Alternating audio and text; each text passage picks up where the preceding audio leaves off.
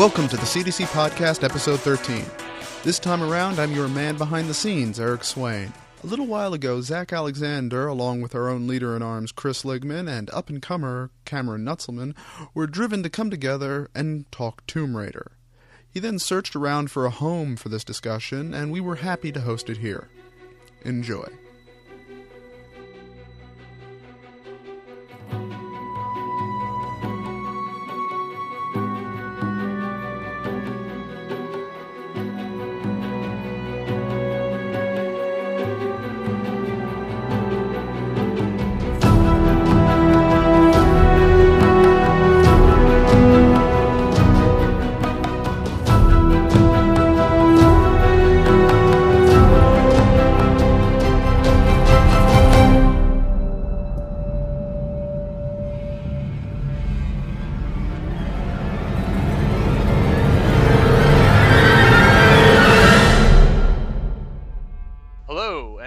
To a podcast where we're discussing Tomb Raider, a game where a hero wakes up on an island and must investigate its mysterious inhabitants before the Windfish awakens. That's the right game, right? Yeah, no, I think that's the, and at the end, the Windfish wakes up and there's a fully upgraded recurve bow, right? Yes. That's the game we played? Yes. So, today with us we have Cameron Kunzelman, who blogs at This Cage is Worms, as well as contributes to Critical Distance. Hi. Hello. And we also have Chris Ligman, who does basically everything else for Critical Distance, and is also now working at Gama Sutra. Yes, it's mine. All mine! You've been practicing your evil laugh. No, that's just natural. We're talking about Tomb Raider. This is a game that's been a part of a long-standing series. Why did you pick this game up? Were you a fan of the series? Did you see it just laying around? Were you really interested by the reboot? Considering that a large part of my job is reading what other people say about video games, when something gets picked up and talked about an awful lot, that tends to generate curiosity. And sometimes I can just kind of enjoy a game vicariously through other people, but this was a case where it seemed as though someone was dancing around some manner of the subject matter that I wasn't getting from just reading other people's discussion of it. Actually, I wasn't the one that purchased it. My ex-husband, as I like to call him, Ben Abraham, bought it for me. So thank you, husband. So I played it and looked into whether it was actually measuring up to what people were saying about it, and it wasn't, and it was, as everything is. And I'm making it sound incredibly boring, but it was actually sort of a boring game, so that sort of follows. Oof. All right. How about you, Cameron? Why'd you pick up the game? That's so brutal. I'm glad that we're setting up the stakes here at the beginning. If the worst thing I say about a game is that it's boring, no, that's true. Pretty charitable. Yeah. No, so the reason I pick up the game, I'm not particularly a fan of the Tomb Raider series, and not for any particular purpose. I just never, had never really played them before. I'd played the original Tomb Raider way back in like 1998 or something. And so I picked up the new game because, so everyone was telling me that it was a perfected version of Uncharted. And I'd never played any of the Uncharted games either. And so I was like, well, I'll go in for this one. So, like, if this is the perfected version of that type of gameplay, I'll just play this game, and then I can skip the Uncharted games. And kind of brutally, I've gone back and played Uncharted 1 since playing Tomb Raider, and I was like, yes, this is a total waste of my time. So that's it, right? I'm not particularly a fan. There was no reason to play it other than it was a new release that was fun. I also got it for like $25 on Amazon when it was on sale. All right. Yeah, I've never played a Tomb Raider game before. I have played Uncharted. I did not get very far in Uncharted at all. I think I got like maybe a quarter of the way through the first game and I just gave up. But for Tomb Raider, actually it was a Tom Chick piece that made me pick it up because he basically said, hey, the levels are not super constrained. They're actually kind of open, and there are crazy challenges where you go find 10 collectibles, and during that time, you're just kind of in this very beautiful space. And he talks about the sound design and how he was kind of noticing things he'd never noticed before because of these challenges where you go in. So to me, that sounded like a video game, and I really like collectibles, and I really like semi-open world stuff. So I also did not buy this game. My friend finished it and said, yeah, it was pretty good, and handed it off to me. So I actually just borrowed his copy for a while. and I actually ended up really enjoying it, much more than I thought I would. So, Chris, have you played Uncharted before? I have not. Uncharted never really caught my attention as something that I would be interested. I mean, for the same reason that Tomb Raider never really caught my interest. Like, if any Tomb Raider true fans are like listening to this podcast, they might as well stop now because it seems like all three of us are sort of coming to this as newbies. And Oh no, that's not true though, because I've seen the movie. I think I saw part of it and walked. I mean, that was the thing. I really envy the female gamers who are like, yeah, she was an empowering figure for me growing up, because I was always really, really turned away by the aesthetic of Tomb Raider and how much of a cult of fanishness she seemed to attract from a certain kind of hormonal teenage boy. And then leading into the Uncharted series, where it just seemed more of the same, it's just like, yeah, bro, let's shoot some stuff in the face, bro. Beautiful environments, bro. Not really my bag at all. But yeah, no, never played Uncharted. All right. So, end of the day, yes or no? Did you like Tomb Raider, Chris? I didn't like the gameplay. I had severe issues with the narrative, but I found something at least thematically redeeming about it. So I would say, on a actual 1 to 10 scale as opposed to the gamer 1 to 10 scale, I would rate it about a 6, which, is the kiss of death, I suppose, if you're reading this in a game mag. But for me, it was like, yeah, it was enjoyable. All right. Cameron, end of the day. Like it or not like it? I want to flip it back, actually. So, Zach, what did you think? I want to hear your answer. Do you like it or not like it? Using the patented man-to-machine game review scale, I give it a 9 out of 10, which is the second worst score a video game can get. Ooh. Because I had so much fun playing it. I really enjoyed it. I really just barreled through it. I can't remember the last game I actually finished, let alone the last third-person cover shooter that I finished.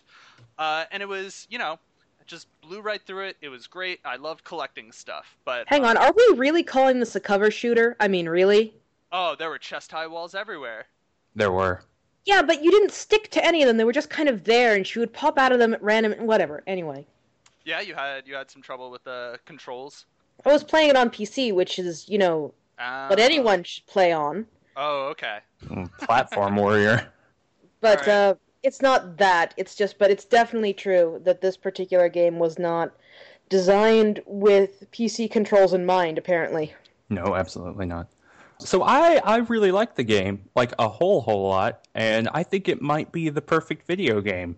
Yeah, totally. That's how I feel about it. I have very, very like I haven't written anything about the game. I haven't really read anything else either. I mean, I've looked through a few of these things, right? So I read Maddie Myers' review as soon as I finished the game. I read this is the essay I didn't want to have to write about Tomb Raider post that we'll probably get to later. But I haven't, I haven't really been involved in the critical commentary, but my just gut feeling coming out of it is I think that in the sort of possibility space of games, right? Like what games can do and what they're really good at. I think that Tomb Raider hits all of the high notes in a really, really great way, right? Does it mean it's a, particularly wonderful narrative? No, not necessarily, but I'm not sure that games are really good at narrative, right? I'm not sure that that's their strength. And so, I don't know. I really, really, really liked it coming out of it. Did we play the same game? I'm just curious. Yeah, I think so. Wait, Cameron, I'm alarmed. I played it on PC, but I played it with a controller. Okay. I played it with a PS3 controller emulating a 360 controller. So. All right. I played it on a 360, and yeah. All right. So let's start talking about the plot, the narrative. So one thing that I think would be really fun is in your mind right now, just try and think of 2 characters from the ship that Lara's originally on, and think about what their names are. Oh, I have no idea. Like, no. White nerd and angry African-American woman. Oh, okay. White nerd is Alex. Okay. Gruff captain is Roth? I don't know. Yes. All right. Woman is Reyes. Yeah. Okay. And then of course the damsel in distress / Lara's girlfriend is Sam. Oh, yep. I totally want to talk about this, Chris. I totally want to talk about your reading of Sam and Lara because I think it's super interesting. It's the only reading. Are you kidding? Old guy who sacrifices himself. Oh, yeah. That guy. He was who I didn't even realize. I didn't realize he was in the game until he showed up to sacrifice himself. I'd totally forgotten that he was. That I didn't know that he had been in the beginning. I think there are some other people too. Oh yeah, there was the Hawaiian who was spiritual, spiritual guy. Yeah, that was a nasty bit of shorthand. I really felt like, and then the skeezy, totally not going to betray us guy. Right. The academic. The academic who I really thought we were going to see die horribly as some sort of redemption, but nope. No such luck. Nope. Okay, so I guess my point there was there are a whole bunch of characters on this ship, but really the only one you care about is Lara and maybe Sam, because Lara screams her name like 20 times. Chris, do you have any... So Chris, fill us in on what you think is going on with Lara and Sam here. Well, it's not just what I think. If you read some of, or at least one of the interviews with Rhianna Pratchett, the lead writer of the game, for those who don't know, she talks about that not necessarily being a intended undercurrent, but she could absolutely see it that way as well. That there is something romantic going on between the two of them, and there is at some point some sort of journal entry where Sam, says like, "Yeah, we went and met a bunch of cute boys on this trip, but it seems so ham-fisted." And meanwhile, you spend the entire game literally just racing around trying to save this girl. And of course, the damsel in distress thing is kind of played out as sort of like this heterosexual, like, male fantasy of, like, getting the girl and all that stuff. And so there is the argument to me that since you're filling Lara's shoes, you're filling kind of like the male role of being the hero in that regard, etc.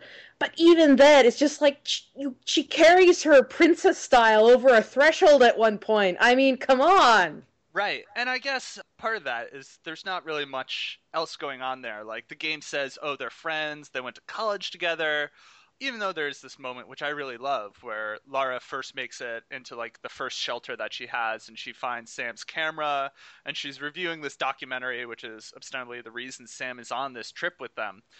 Sam is filming her conversation with Lara, and you see a little bit of Lara there, but you don't really see why Lara and Sam are friends or together. It's just kind of a, again, shorthanded, yes, of course we're best friends. Why else would we be on this journey together? So there's not really a lot of other things there. So it was very interesting. You said that just as you said that on Twitter while I was still playing through the game. And I did get to that journal entry where it was like, specifically, oh, we went out to meet a bunch of cute boys, but Lara wasn't really interested. The implication being that Lara had her nose in the books. She was not interested in, like, human interaction. She was really too nerdy to go out and socialize with men, but I had your voice in my head when I was reading that, and I thought that was kind of amusing. Well, I don't know. This seems to sort of come up with... it's a sort of a leitmotif in, I think, certain people's writings, that even if they don't intend it, it just seems to come out that way again and again. And with Rhianna Pratchett, I mean, there's this story, but then if you go back to Mirror's Edge, which she wrote as well, you see almost the sort of same thing going on between Faith, female lead, and another female character in the game. So I don't want to project too far, but she writes, really compelling female friendships that you can interpret in a way that is a bit sort of a querying of the reading that is really interesting, in my opinion. Right, and it's definitely happening. Well, actually, I didn't know she wrote Mirror's Edge. I just put it together that they're both games with female protagonists. But you had the point about there still needs to be a male role in it, because at some point it's going to be a man playing this game, and so they need to have the whole damsel in distress thing. But also, there's just a huge lack of any other sort of queer character. So, like, what other AAA game would even, has a woman protagonist and then has a woman protagonist that also has a close friend who is the goal you're trying to achieve? Well, Mirror's Edge. I mean, there aren't an awful lot of female protagonists, period. Yeah, Chris, we're losing and when there are, I mean, there are so many layers of... Yes. And I think we're also just cued to kind of read it that way nowadays.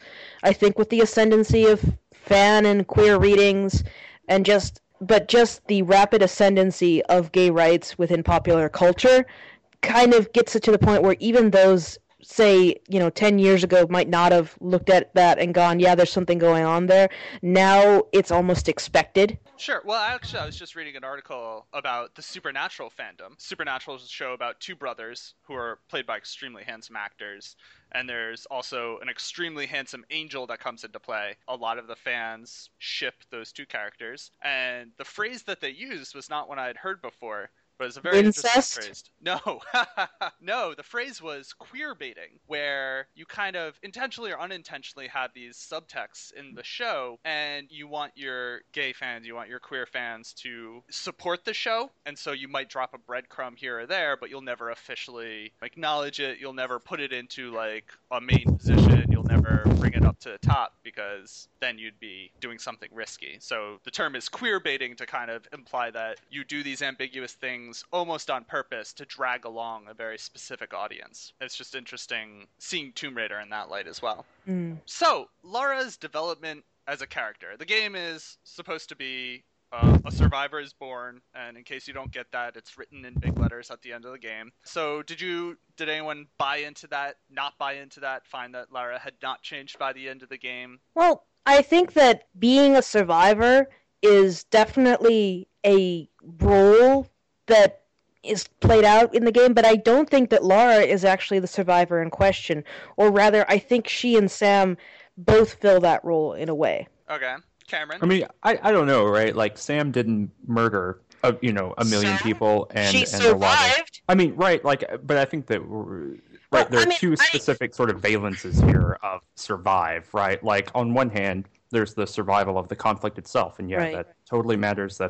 That is significant in and of itself, but there's also like the killed people to survive, killed animals to survive, got a big piece of rebar through your body, woke up in a body pile, fought a golem, right? Like all these different things that I think are sort of qualitatively set these two modes of survival, apart, right? Yeah, that was fucking torture porn. No, absolutely. I don't have any, right, like the particular kinds of violence that are shown in the game are disgusting, right? Like, and quite on purpose too, I think, right? And here's the thing, though: all the physical violence, and even the scene of the, should we just include the trigger warning now? So, even the scene where there's, very close to the starter, obviously, and that was the one that was first shown to us at E3 last year, and there was the whole kerfuffle over that, of this sort of near miss, rape/sexual assault scene. Even that didn't really affect me the way that Sam screaming in the final battle did, because she's off screen the entire time, and you just hear this blood-curdling scream that's coming through just, from the side, from your side speakers.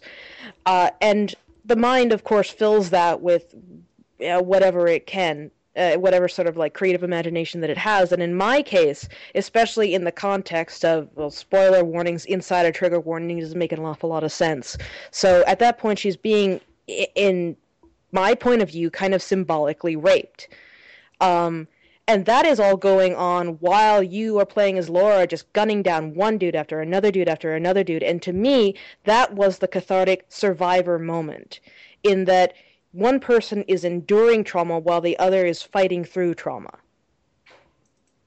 Sure. No, I think that's a totally... well, okay, so like one, yeah, I think that's a great read. But two, right, like I didn't even remotely have that experience. Partially, I play on like a kind of terrible speaker setup, so that might be involved, right, that everything kind of gets compressed down into one kind of noise. It's also, I died a lot during that, and I think by the time that I like actually, made it through the whole process, I was just so focused on, this is where these enemies come from, that I had blocked out any of the sensory kind of stuff. So, yes, I don't know. So going back to the development stuff, like more explicitly, so I think there were a couple of different ways that the development as a character kind of exposed itself. And I think in one way there was this very like mechanical sense of you have a skill tree, and you can't unlock the finishing moves until you've killed enough people.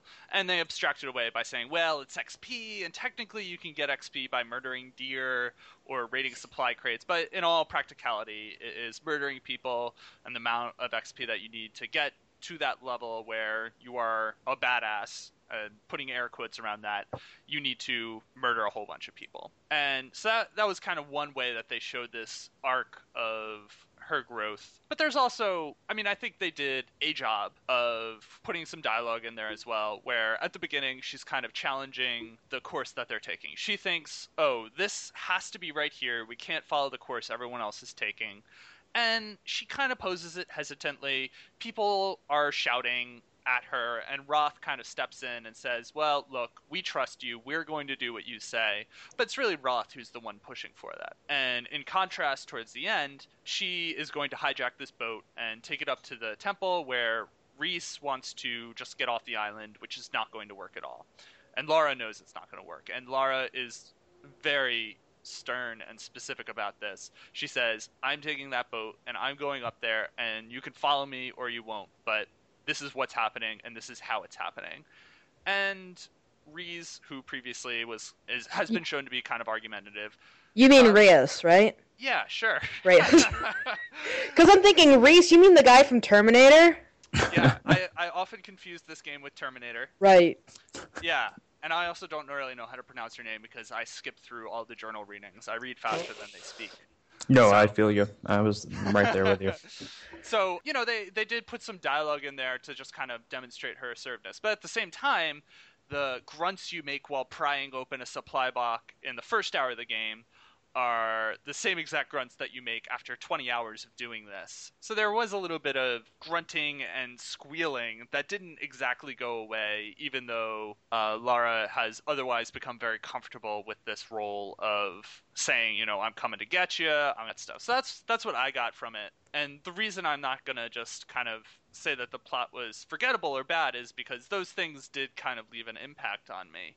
I did feel like I was witnessing some sort of growth in terms of Lara, both in terms of how the game was playing, as well as kind of the way that other characters were reacting to her. Yeah, I mean, I agree, right? Like, I don't think it's entirely successful, right? And I think they, like, picked their battles as far as, like, where development time went and as far as, you know, how we're going to make these things work, right? And so, like, when you have this sort of the same grunt or whatever that you're talking about, right, that she doesn't get physically stronger or something like that. Yeah, I mean, I think that's what's going on with the game. But at the same time, right, I kind of feel like even the sort of bare bones bad effort, right, what I would say, you know, an idea that doesn't get fully developed is still better than a lot of other stuff, right? Like, I like the sort of subtlety of it, and it's not that subtle, but it's also not, you know, the sledgehammer to the face that was Spec Ops or something like that, right? Right. It's, Freaking you know, speaking of Spec Ops. Sure. Oh, no. Are we just going to go through this phase now where every single AAA game or, like, AA game, maybe in a case like this in Tomb Raider and Spec Ops, is going to make allusions to Apocalypse Now and Heart of Darkness? Yes. Because I swear to freaking Cosmos, that moment in there where she drops into that river of blood and she comes up all slow like Martin Sheen, it's like, are you freaking kidding me? Honestly, that you had to go there. You couldn't go without that one little shot. Why? Okay, sorry, I'm done. So I've never seen Apocalypse Now, and I read Heart of Darkness once in like 11th grade. I don't remember any of the details from that, so I had no idea that's where that shot was from. I knew pretty that sure was a famous it's not in shot. Heart of Darkness, but no, they love pulling out that shot in fucking everything. Actually, I don't think it was in Spec Ops: The Line, but yeah, no. Apparently, this is a trend we're gonna see now. I mean, it's something about core text, right? Like, you can kind of depend, right? Because Zach says, you know, I read Heart of Darkness in the 11th grade, right? Like, there's something about these sort of weird public education universals that you can kind of depend on, right? So you can depend on Heart of Darkness. You can depend on someone having a little bit of familiarity with, like, these, you know, once again, sort of sledgehammer themes of something like The Great Gatsby or To Kill a Mockingbird, right? Like, I think that when we see video, and this is a little bit of a tangent, but as we see video games trying to smarten up, and that's in huge quotation marks because I think that games are already pretty smart and we don't have to have these sort of pretensions to be novels or whatever. But as we see this happening, I think we're going to just see these weird sorts of, public education universals just being ham-fisted put in, right? So when the development team gets together and they're like, well, what's the imagery we can use? And they're like, well, everyone here has seen X movie. Everyone here has seen Transformers or whatever, right? We'll just insert that shot because it makes sense, right? And that's kind of like really sad, but on the other hand, like... If someone is trying to aspire to cinematic greatness by aping Transformers, you're already in trouble. I don't know. I'm a huge, unabashed Michael Bay defender. Glad you're on the other side of the country? Yeah. Well, I think there's a more generous way to make Cameron's argument. Instead of saying it's a public school universal, I would say that they express themes which we find very common and we can really understand, like the breakdown of civilization in the heart of a isolated jungle with no jackets and a maniacal cult leader. Which kind of brings me to my next point. What is wait. Sorry, just really quickly. I'm not trying to say that in a disparaging way. It sounds like I am, but like I think that's like right. So like there's some reason that we're all reading Heart of Darkness, right? And like it, that it's accessible or whatever to a certain age group, and that's probably a good thing. And I'm kind of happy to see that being applied to games. So don't take public school universal to be like me being like, ho, you guys. But anyway, yeah, sorry, go ahead. So this kind of brings me to my next point, which is what is the deal with Matthias? A, I really hated the voice acting on Matthias. It was horrible. And B, the game ends with him giving a speech about asking who the real monster is because you killed a bunch of samurai who are coming at you with swords. And that is the kind of ridiculous stuff that just drives me crazy, partially because of that, like, Spec Ops sledgehammer, although... Right. Well, no, I mean, speaking of overused lines, I mean, that one goes far before Spec Ops right there. Oh, totally. And I don't think we can even say that Tomb Raider and Spec Ops had some sort of relationship going on, because for the most part they were in development at the same time, I'm pretty sure. Yeah. But that line actually made its way into Uncharted as well. There's a boss fight in Uncharted. Of course there. Well, it's in fucking everything. That's the point. It's one of those things that needs to be fucking retired 10 years ago. Yeah, I don't even understand why you would put it in there at this point. And then, I mean, I guess at the end of it, you do the iconic question mark Tomb Raider thing and have two pistols that you shoot the guy with. And I found that extremely unsatisfying. And then I don't even remember how you get rid of the spirit. Is it like a cutscene? Do you shoot the spirit? How do you get rid of Himiko? I think it just goes away. I think you just shove her aside or something. I don't know. Yeah, I think None it was of us just remember this. hand waved away. Hold on, I'll look at it on YouTube. Okay. Continue talking. Yeah, so was there some secret deal with Matthias? There's one journal entry. I went through and found all the journal entries, by the way. But there's one journal entry where someone says, oh, this preacher Matthias is here. And the only thing I could really get from that was he was on the island with the Japanese researchers, and that's how he kind of figured out the whole Himiko thing, but I don't know if that's actually supported by anything else in the game. Did anyone else pick up on anything regarding Matthias? No. It's probably there somewhere in the lore, but do we care? Yeah, I mean... No, I mean, I have no idea, right? Like, my care about the mythology of the island, I don't know, I was going to think of something clever to say. There's nothing. I don't care. Like, I just don't even remotely care about any extra information in this game, or in most games, honestly. I'm very particularly, sort of agnostic about that kind of thing. Sure. If you have to tell me in long-form text or in a voiceover that I'm, while I'm flying, I'm flying from Sky Island to Sky Island or whatever, I don't care.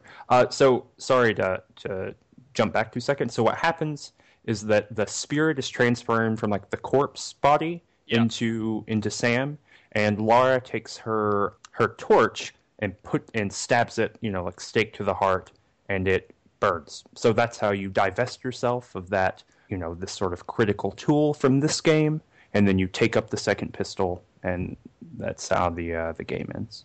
All right. So that beautiful. Sure is an ending. It is so good. Yeah, I agree that the mythology of the island was a little patchwork. I really liked the artifacts and stuff, but actually one of the things that I really enjoyed was I mainlined the game. I went through all the scenario stuff the main quest, whatever you want to call it. And then afterwards went back to some of the locations to pick up all the collectibles that I missed for my shiny achievements.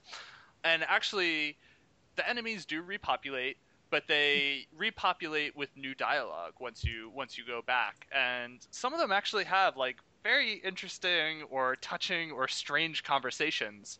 I found a guy teaching another guy to play chess. I found a guy discussing his stew recipe. Oh.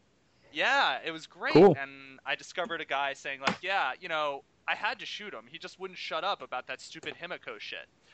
And That's not post game at all. That's definitely in the original. That's definitely in the original? All right. Yeah. It might be a place that I missed. It was really interesting because I found it very humanizing. I found the conversations to be like, oh, you know, these are just guys hanging out on this island. Like, it sucks, but they're kind of resigned to it.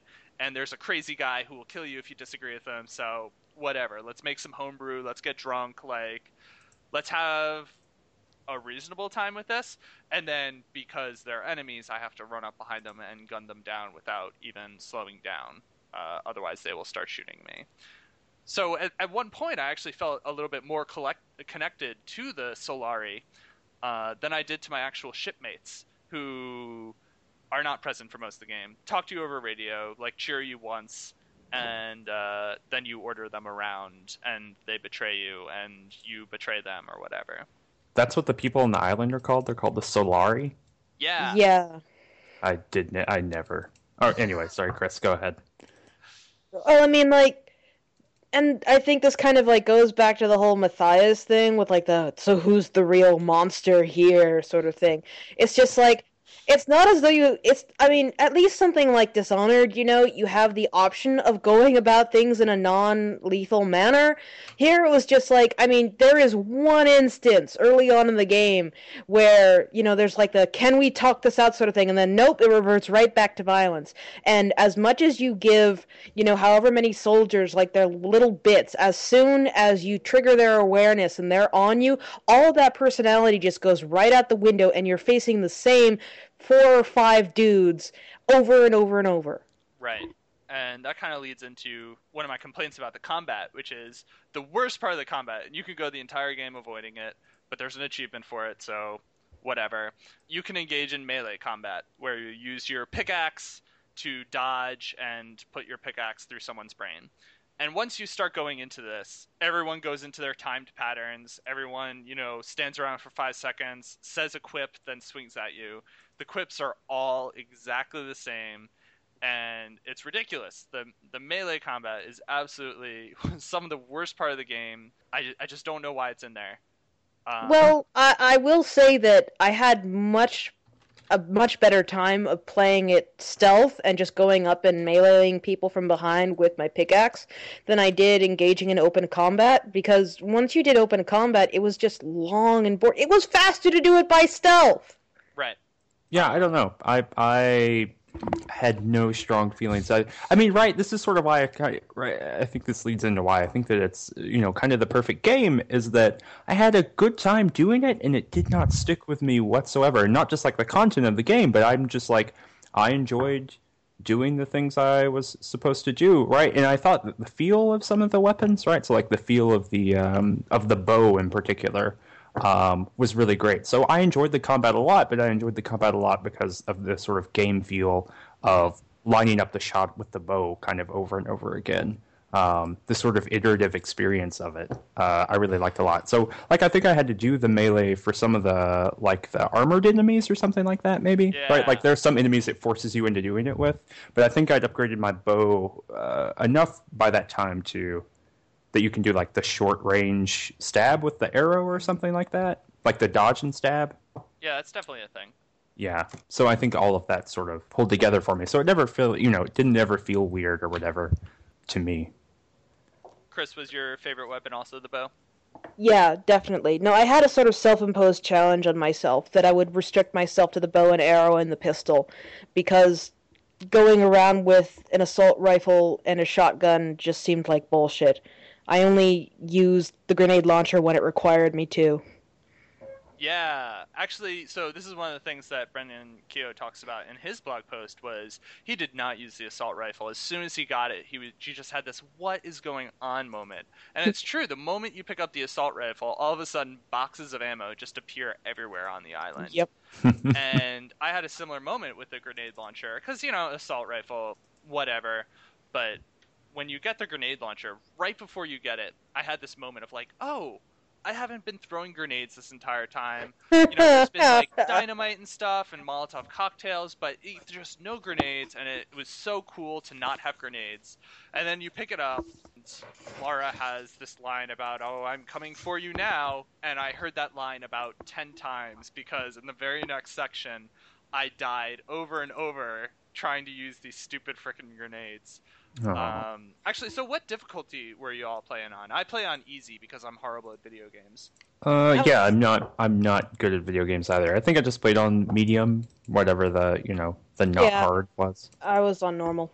Did you notice this thing where, so with the bow, one thing I really liked is, you do these headshots and you get one hit, one kill. It's super satisfying.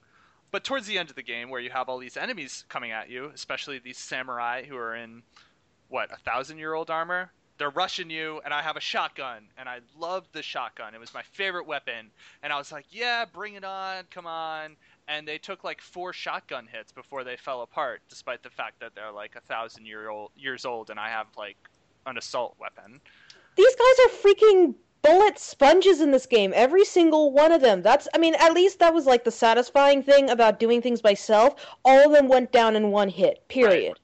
Yeah. And that was the problem I really ran into with Uncharted was these guys would come at you in wife beaters, and I was playing on easy, and it would be like you'd shoot them 30 times into the chest, and they'd just kind of like stop and then start running at you again. It was really frustrating for me because I don't really like shooting stuff, actually.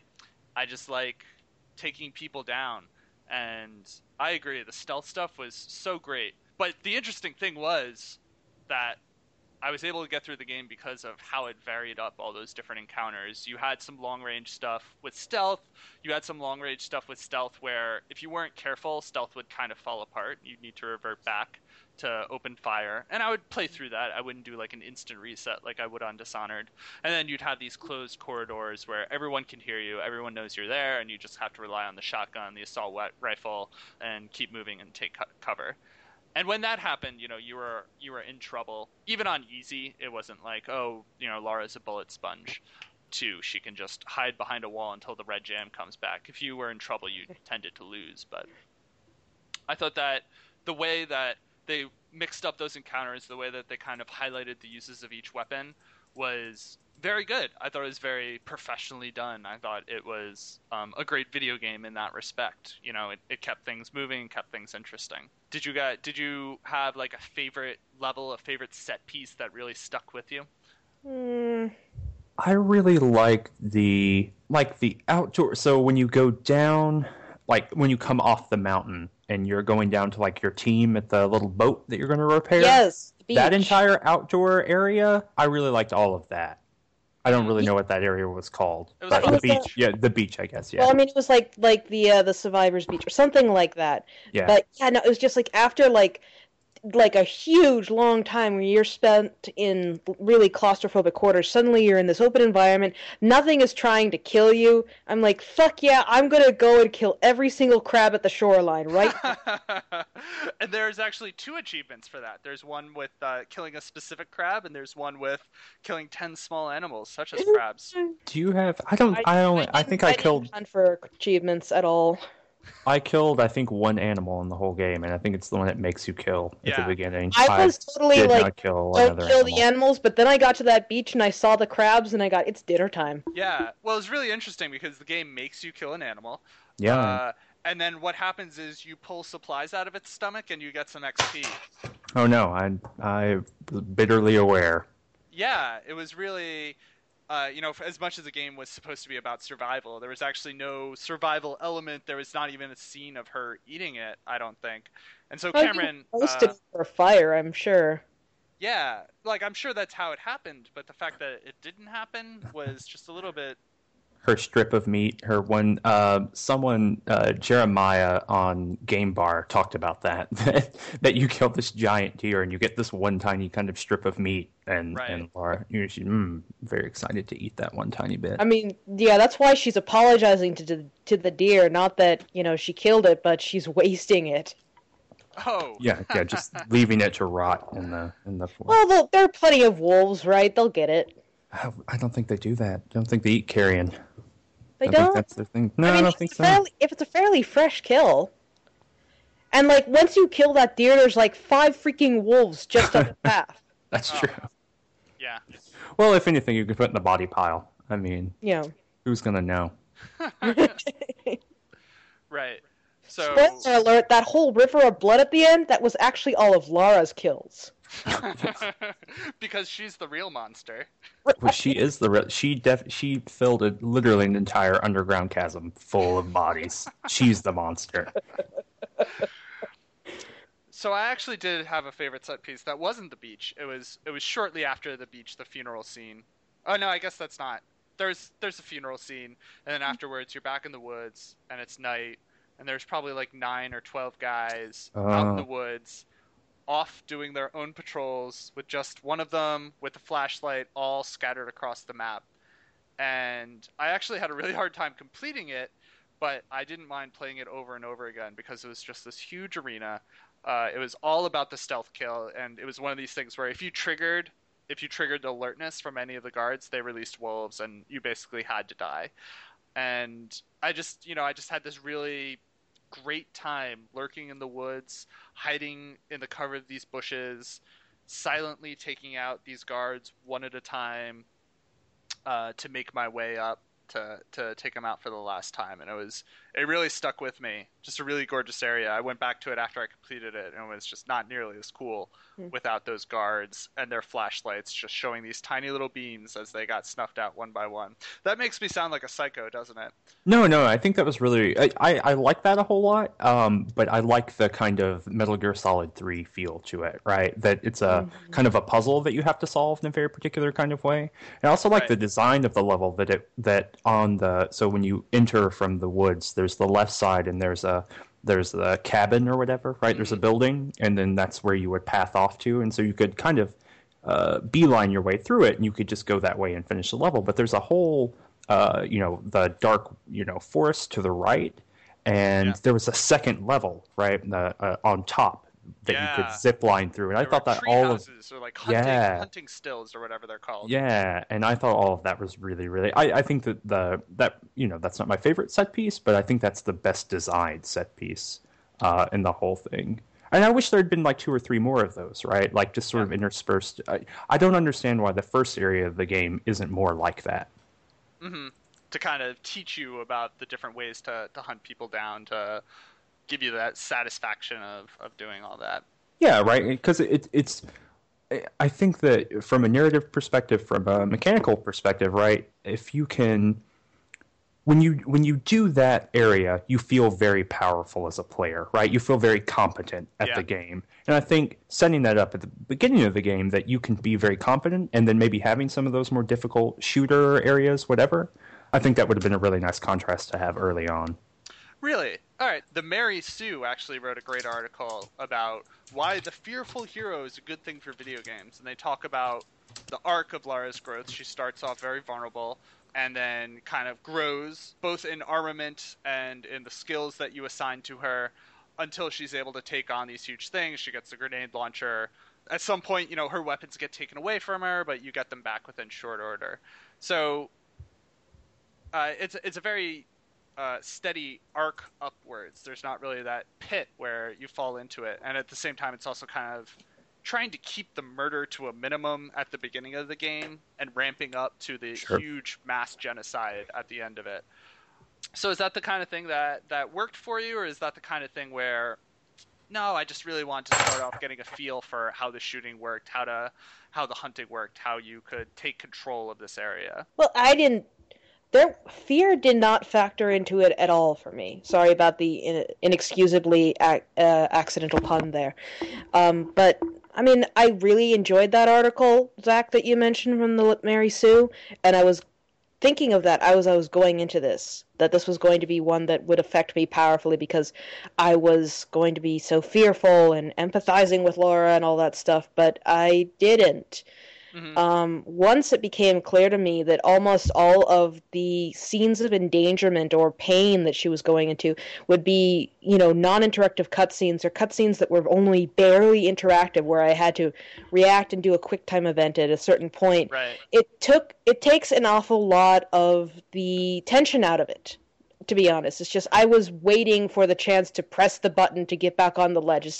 That's Right. not interesting to me. That doesn't inspire any sort of tension in me. And I think as a result, it was almost becoming sort of like a sick game for me, in that I was waiting for the next chance for Lara to get hurt. It's just like, oh, you're going to turn around the corner and you're going to get like stuck in a snare again or something like that. Oh God, you just reminded me of that. Oh, that was Right. horrible. It's just like, it's just everything about how this game is structured really reminds me of the sort of crap that we studied when I was an undergrad and I was in like a film, not a film. I was in a game writing class. It's just like, the thread of pearls. You want to come here and then bam, cutscene and all that stuff. It's just like, I thought that stuff went out with like, I don't know, the original fucking Halo or something like that. I mean, this is some BS right here. That every single time I'm sneaking up on an area, suddenly there's a cutscene, change, and she's bungling right into a room full of enemies, and I can't do anything about it.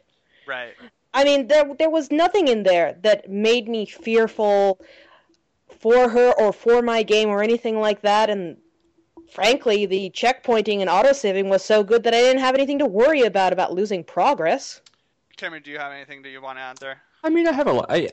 Right. So what Chris is describing is like something, this anticipation of the button press, right? So we're watching, Lara, parachute through the woods, right? And so there's going to be a moment where there's a quick time event, and you better navigate or you better hit the button or you're going to die. And so Chris is sort of characterizing this for her as this kind of anticipation, and that kind of removes things. But for me, it's the opposite. It's an anxiety of knowing that I'm being dependent on here, that I'm going to have to do this in order to properly play the game. And there's also the knowledge that when it comes up, I know that I'm going to fail. Like invariably, every single time that one of those very quick time events came up, I failed every single one of them, even anticipating, even having this sort of anxiety about it. So, I mean, it works for me, right? And I think they're designed in a certain way, right, to force you to fail them one time. Yeah, and that was kind of my problem with it. Was your punishment for failure is a snuff film, and absolutely, just disgusting. There's no way to avoid it. Especially the one I had the trouble with was the water slide, and well, I want to save discussion for that towards the end, where we put a trigger warning on it, because it's horrifying. One example of the inversion of that arc, actually, that I really like is Nintendo remade Metroid for the DS, and at the end, the original Metroid, they put in this section where you play as Zero Suit Samus. And the premise is, after the events of the original Metroid, you lose your suit, you go sneaking through some Chozo ruins, and then you reassemble your suit, and you're hiding from enemies. You can't handle enemies until you reassemble your suit, and then all of a sudden you have all the power you've accumulated through the game, and you just tear through everything. The theme music is playing. It's so triumphant. It's so incredible. And it's kind of this arc where you're mechanically deprived of your vengeance, and then you get it back, and they just kind of give you a million things to destroy. And I think that's a really interesting arc. One thing that I find really interesting is that, especially with video games, especially ones that aren't as traditional as Tomb Raider, you have to get good at the mechanics in order to be good at the game. And as you get good at the mechanics, you often get rewarded with more ways to do damage. Lara levels up her shotgun skills so she can hurt enemies more effectively with a shotgun.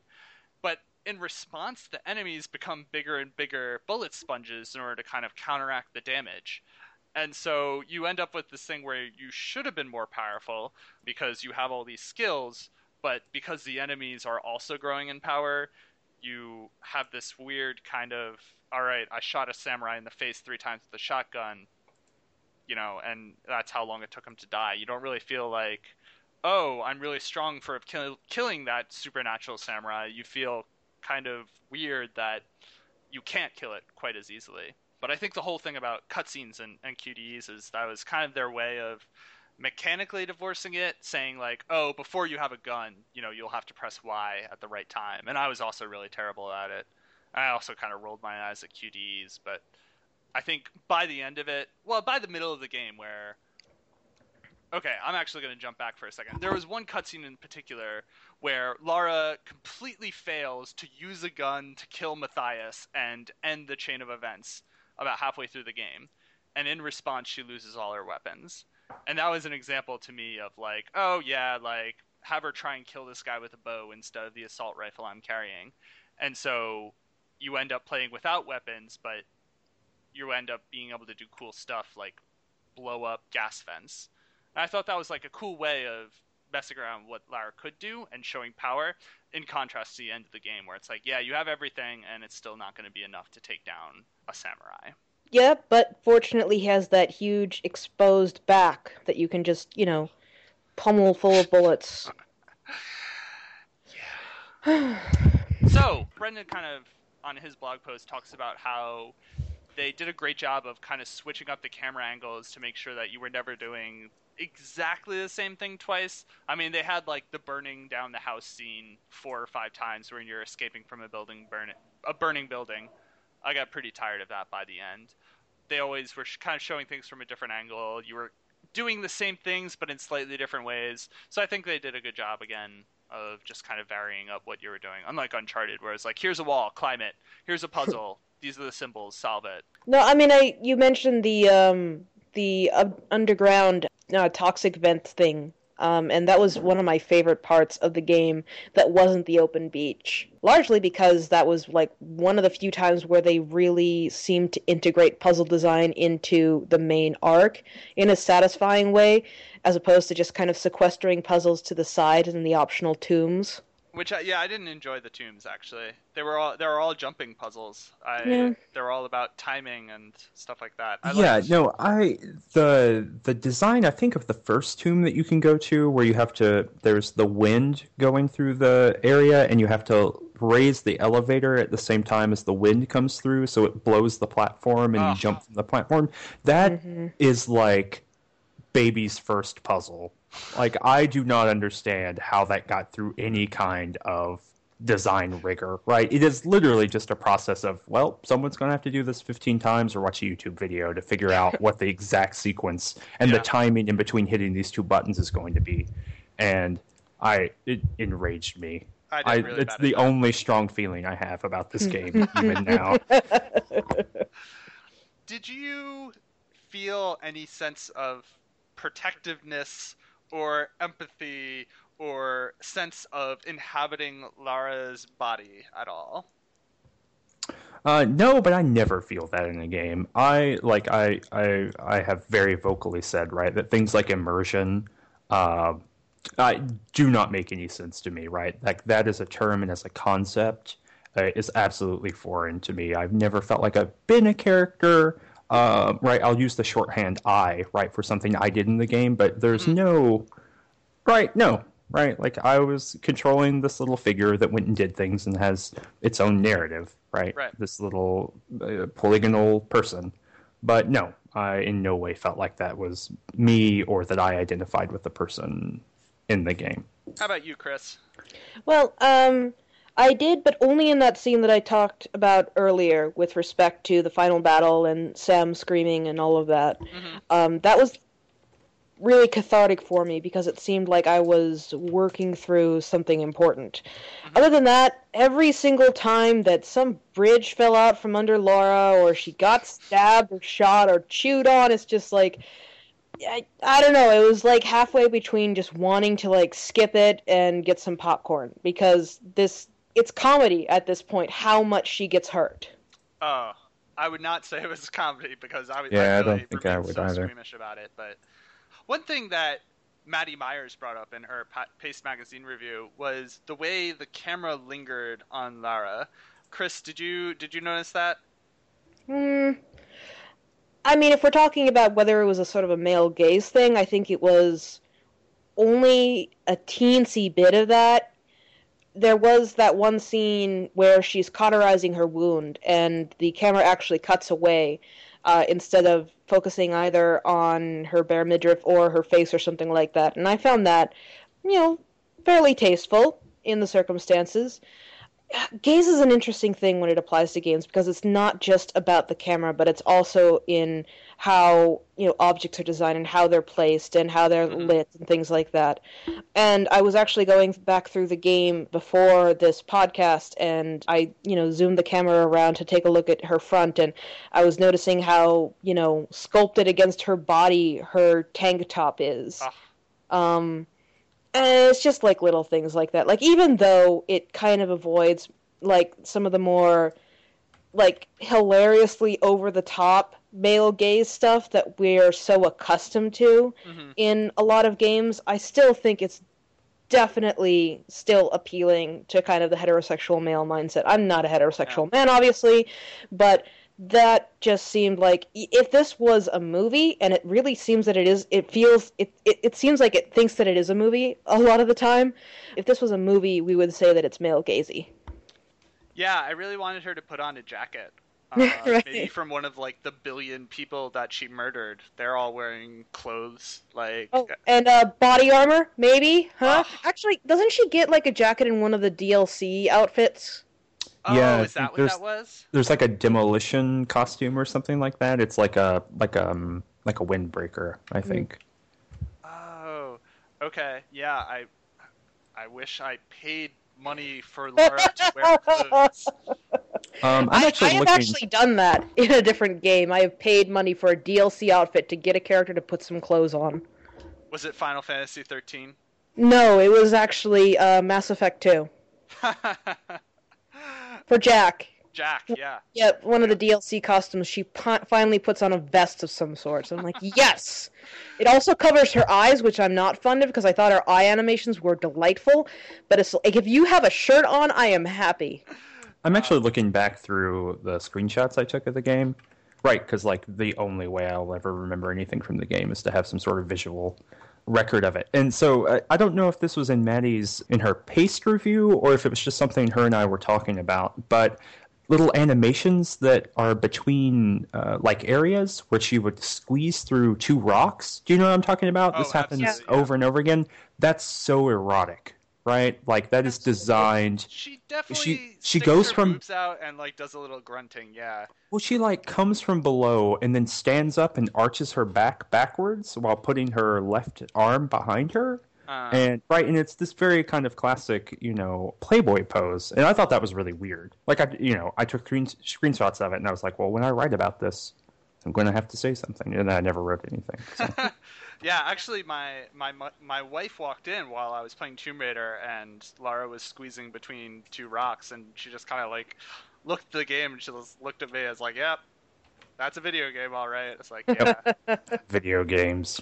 All right, so no, I didn't really have a sense of inhabiting Lara either. Although my wife plays Dead Space, and in the other room because I can't handle it, and sometimes I hear her like talking to Isaac, being like, okay, Isaac, we'll get through this together. She very obviously has a sense of attachment to Isaac, and I was wondering, like, oh, maybe I'll have that sense of attachment to Lara, and I didn't.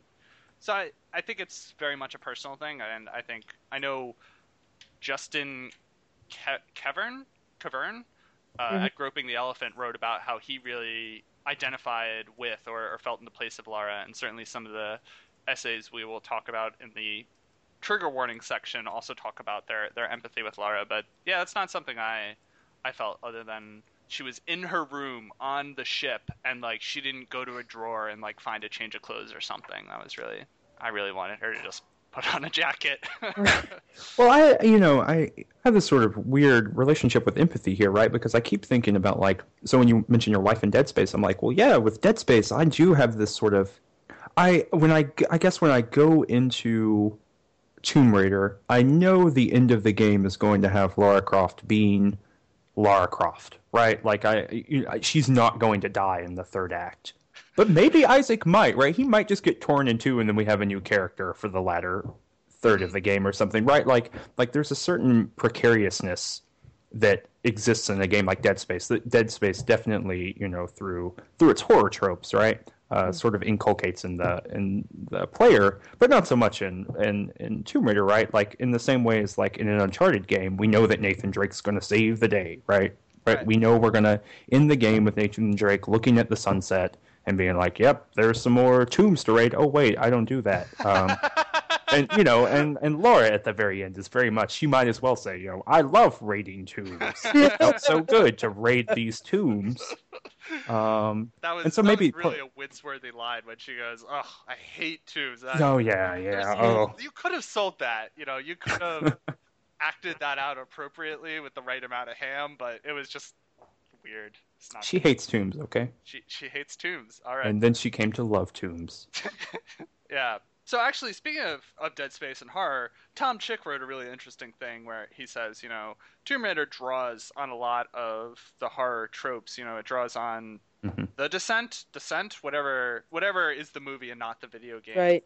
Which is about women who go cave spelunking. I don't know. I can't. Yeah, they go. It's actually a really fun horror film, actually. And I actually thought of that one too, going through this, and I wish it had involved more spelunking, because that would have been a more interesting film. Mm-hmm.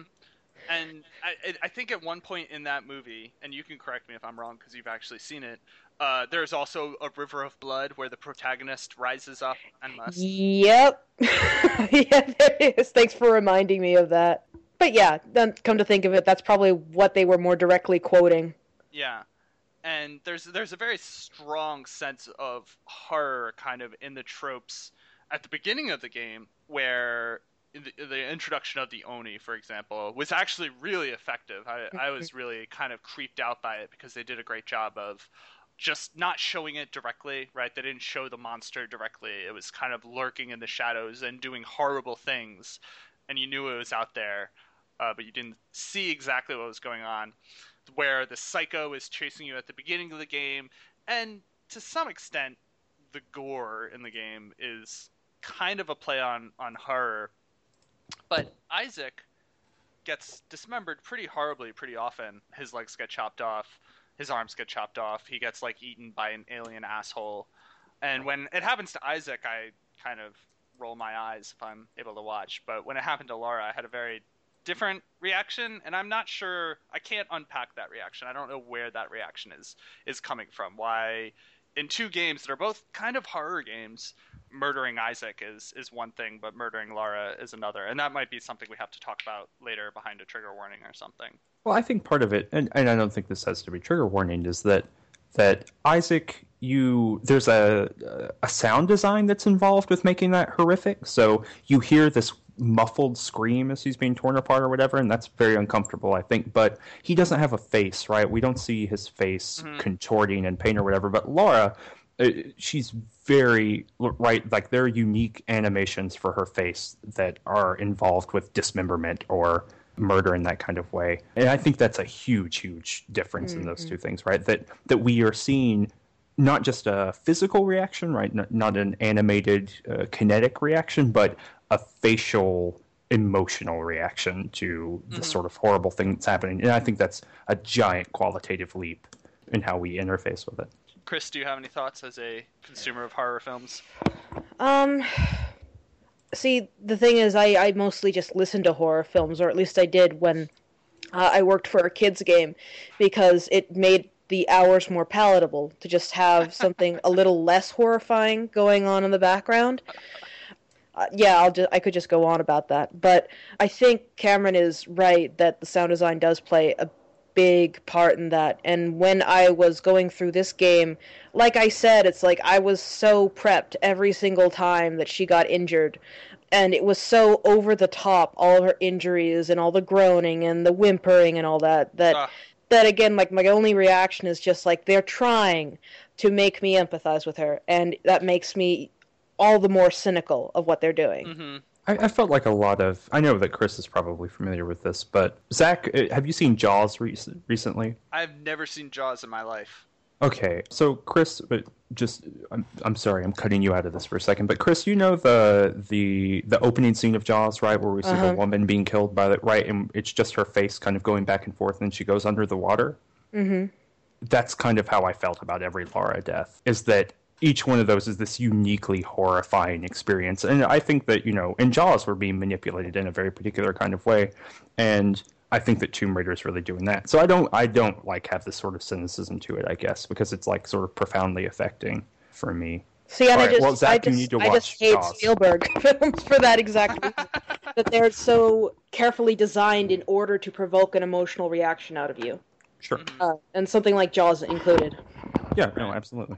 Actually, the worst I ever felt for Lara was when she has that wound where she's going for the medical kit in Shantytown, and she's wading through sewage with an God. open wound. Yes. And to me that was disgusting. That was horrifying. Yes. And that was the worst part of it. But it's just like she's already taken so many kinds of different injuries. It's just like if she's not already like running 110 fever and swelling up to twice her size and Right. Getting like necrotic flesh around her various wounds, she's gonna be fine. No one ever gets infected in these games. Right, yeah, and it kind of goes back to Cameron's point that Lara's not gonna die. She's gonna look off into the sunset and talk about how much she loves raiding tombs. Right. Unlike in Dead Space, actually, Dead Space had some spin-offs, some DLC where the player character does die, and it does kind of play around with that expectation a little bit more than Tomb Raider does. So Tomb Raider starts off as kind of like a horror film, especially with the Oni and this idea that there's like this giant monster here. And then as the game progresses, you get more powerful. And so there's one Pop Matters post in particular that says, as you become more powerful, the horror goes away. And the horror element just disappears from the game. And so they show the Oni very clearly, and it's like this big person thing wearing a mask. And as soon as they show it, all the horror disappears. The monster's just standing there in broad daylight. And then you fight one, and it is ridiculous. You dodge around and hit what is essentially a glowing weak spot on its back. Right. So did you find kind of the interplay of horror elements and non-horror elements to be interesting at all? Did it kind of blow you by? I mean, like I said, like I was so cynical to all of this, to the extent that I was just really jaded to the intent. I definitely agree with you that the original kind of hinting at the Oni was really effective, and this is common not just of video games, but I think horror films too, that they go for the denouement really early, and then they never really recover from the lack of suspense that they lose in that moment. I mean, part of it is just like this whole budget thing. It's just like, if we're going to design this big rig and this big creature, we're going to use it as much as we can. And we want to show people who are watching this that they're getting their money's worth with ooh-ah. I don't know. It's just like, that's why I'd say like the older and the young and the cheaper horror films do it better, because they don't have like these huge budgets to spend on all these special effects, and they want to give you like every eyeful of it. And video games, I think, because they come from a tradition of being able to put everything on the screen, because if you don't, it's wasted, because memory is so, precious, or at least it was, that we don't have any sort of tradition of holding things back from the player. And we're all about inundating them with as much visual, digital pornography, whatever sort, it doesn't even have to be sexual, that we can get away with. And so in that respect, I think that Tomb Raider and kind of ruining the whole horror motif with the reveal of the Oni is sadly typical. Right. But I'm not sure what I could make of it besides that. Yeah, and actually it reminds me of Dead Space, where the first thing you see is a necromorph murdering someone. It's not hinted at, it's not kind of like opened as a possibility. It just happens. You watch it happen, you're behind bulletproof glass, and then you pick up a gun and you start shooting them as they come at you from all angles. There's not really any holdback to that. But I would say that there is a counterexample in Echo the Dolphin, which has a bunch of horror elements, which it refuses to reveal until the very end of the game. That's not a very good counter-argument, though. Well, I freaking love Echo, so it works for me. I wish more games were like Echo. I wish we'd been able to get that, that spiritual successor or whatever off the ground, but I guess people just don't like dolphins anymore. Cameron, how did you feel about horror elements in Tomb Raider? I don't know. Like I don't know. I don't feel qualified to speak on it, right? I played through the Dead Space game. I played through like a billion horror indie games to figure out how they worked. Oh, that's right. I forgot about that. Yeah, no, I feel like I've put the work in here. I feel like the tropes of horror are deployed, but there's no real horror, right, actually being used, right? It's just purely aesthetic, right? So, yeah, right there. Yeah, that's all I have to say, right? Mm-hmm. So it's like wearing the mask of horror without committing to any part of it. So, yeah, I think it's interesting and cool, but not particularly productive in any real way. I have another question about violence. Does Tomb Raider have any words to say about violence to you? Well, Matthias certainly does. And he thinks he's certainly being original. Well, I mean, if anything, I think there is more that it could have said about violence, but it didn't. The sexual layer of the violence there, that all the women you see who are not Laura or one of her female shipmates are corpses, because the cultists on this island have a habit of just, I guess, taking any sort of female shipwreckee and sacrificing her in the hopes that one of them is going to be a descendant of this queen. And in my opinion, that's probably the most interesting thing of the lore of this, in that there's this entire island cult oriented around misogynistic, ritualistic murder, and it's sort of just kind of, but it's just part of, the whole thing, and we're never actually going to talk about that. It's just going to be sort of like a subtext, and it's not even explored in a way that I think some horror is able to explore, like misogynistic violence, like a Jack Ketchum kind of thing. It's just, kind of, and by the way, they kill all the women. And it gives us a nice excuse to not build too many female rigs. You said this game made you cynical, Chris? Yeah, no. Right? All right. Okay. This is going to be where we throw in the big trigger warning stuff to talk about physical abuse, threats of rape. Lara's development as a character. The game is supposed to be a survivor is born, and in case you don't get that, it's written in big letters at the end of the game. So did anyone buy into that, not buy into that, find that Lara had not changed by the end of the game? Well, I think that being a survivor is definitely a role that is played out in the game, but I don't think that Lara is actually the survivor in question. Or rather, I think she and Sam both fill that role in a way. Okay. Cameron? I mean, I don't know, right? Like, Sam didn't murder, a million people, and she survived. A lot of... I mean, right, like, but I think that, right, there are two specific sort of valences here of survive, right? Like, on one hand, there's the survival of the conflict itself, and yeah, that totally matters. That is significant in and of itself. But there's also like the killed people to survive, killed animals to survive, got a big piece of rebar through your body, woke up in a body pile, fought a golem, right? Like all of these different things that I think are sort of qualitatively set these two modes of survival, apart, right? Yeah, that was fucking torture porn. No, absolutely. I don't have any... Right, like, the particular kinds of violence that are shown in the game are disgusting, right? Like, and quite on purpose, too, I think, right? And here's the thing, though. All the physical violence, and even the scene of the... Even the scene where there's...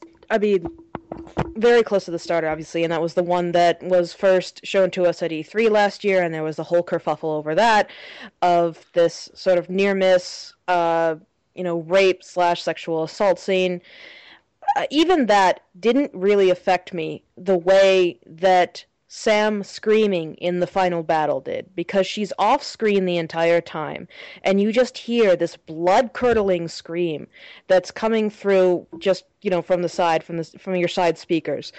And the mind, of course, fills that with whatever it can. Whatever sort of like creative imagination that it has. And in my case, especially in the context of, spoiler warnings, insider trigger warning doesn't make an awful lot of sense. So at that point, she's being, in my point of view, kind of symbolically raped.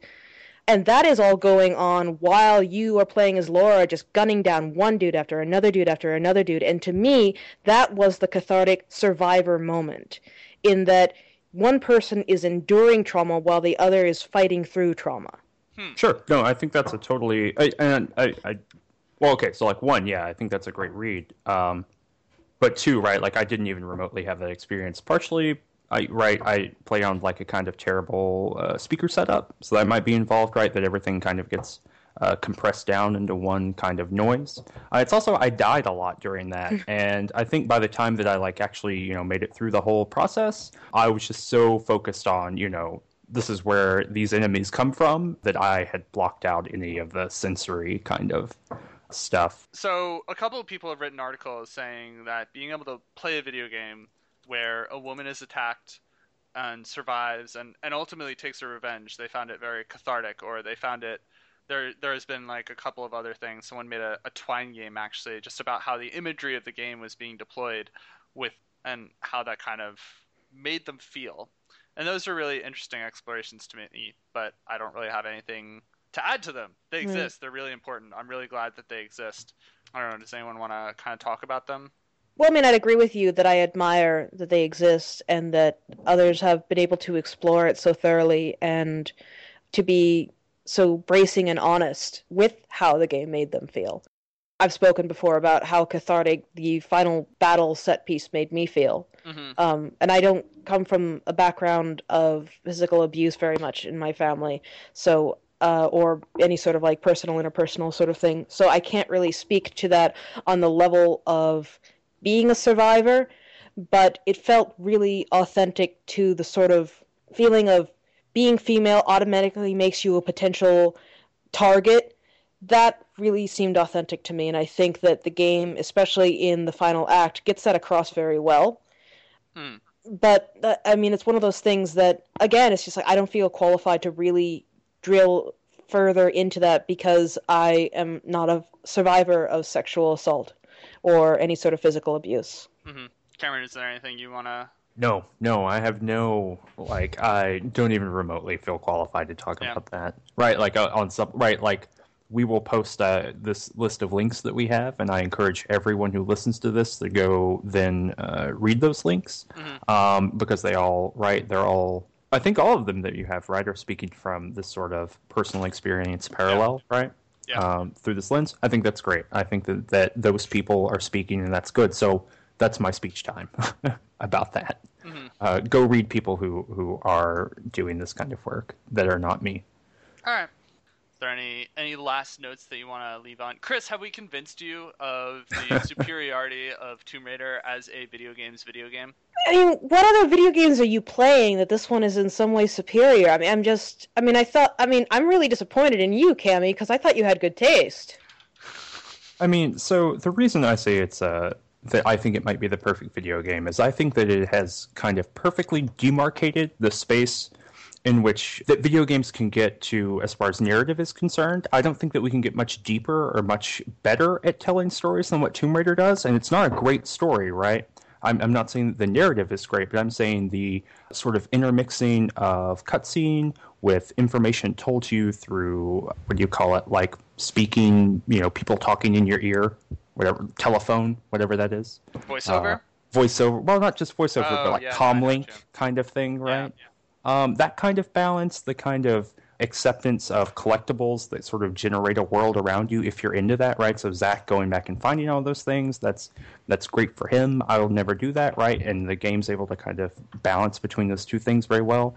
I don't think it beats you over the head with anything, but I think it is saying some significant things about sexual violence, about the way that, right, that entire narrative as far as concerned. I think that it was fun, right? Like, I had a good time playing it. I also think the narrative itself is fun, right? Like, it has these sort of peaks and valleys that kept me interested the whole time, right? When I played through BioShock Infinite, there were times where I was like, well, I guess I got to go back in the trenches and finish playing that game, right? Like, but with Tomb Raider, I was like, yeah, I'm going to play that tomorrow. I'm going to, get up tomorrow and I'll play Tomb Raider for a couple hours and come back. And that's not something that I feel a lot, right? Tomb Raider never felt like a chore to play. I never felt like I had to over-intellectualize it to enjoy it or under-intellectualize myself to enjoy it. I don't know. I just feel like it really, gave me a really good bar and then met that bar very well. Right. And so that's kind of, right, I think it did that narratively as well as, mechanically and gameplay-wise.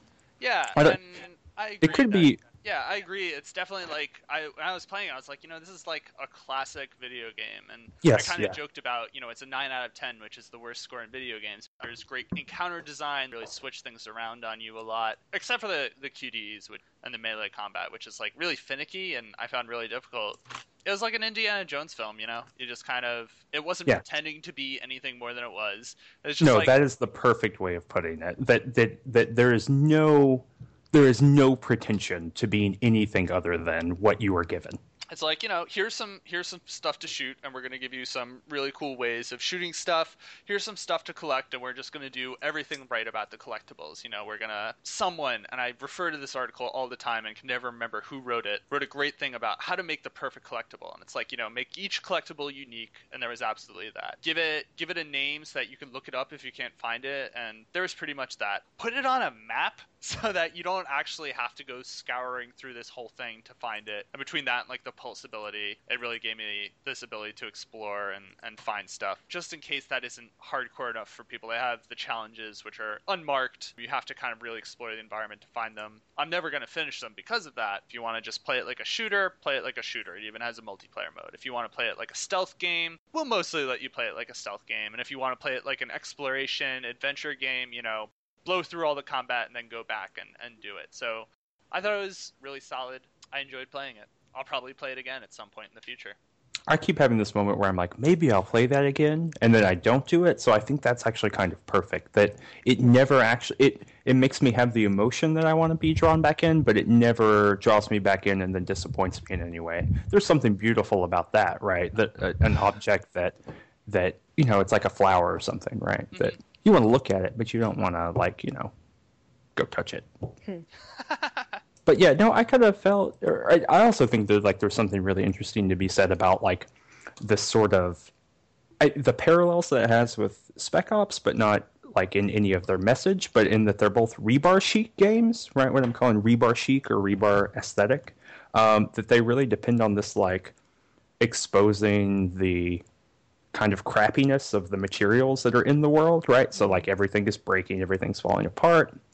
And every body is sort of reduced to this big red mass that you just pile on top of things that kind of looks like Play-Doh. I think that's really, really aesthetically interesting. And I think it's already going away, right? We had games that were, Chris said earlier that they were in development at the same time. And I think that there was, some time 2 years ago where models were being passed around or being developed on forums or something, where lots of people saw it and they were like, yes, we got to get these purple-looking bodies, these lumpy purple bodies. We got to put these in our games. We got to put all this exposed rebar and shanty towns in our game. And I love that part of it, at least. Yeah, I think even, that's even going back to something Midgar is my favorite city in a video game of all time.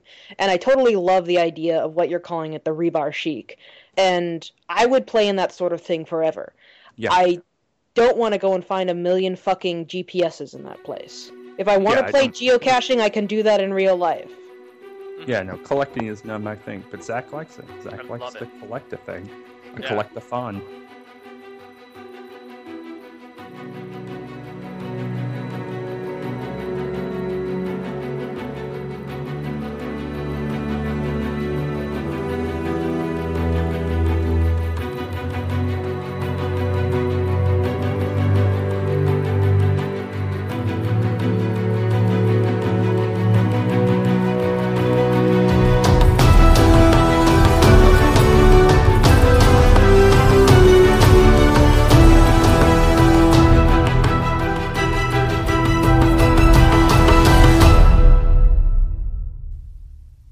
Again, we'd like to give a big thank you to Zach for hosting and editing this discussion. As I'm well aware, it's not an easy task, and we're happy to host the end result.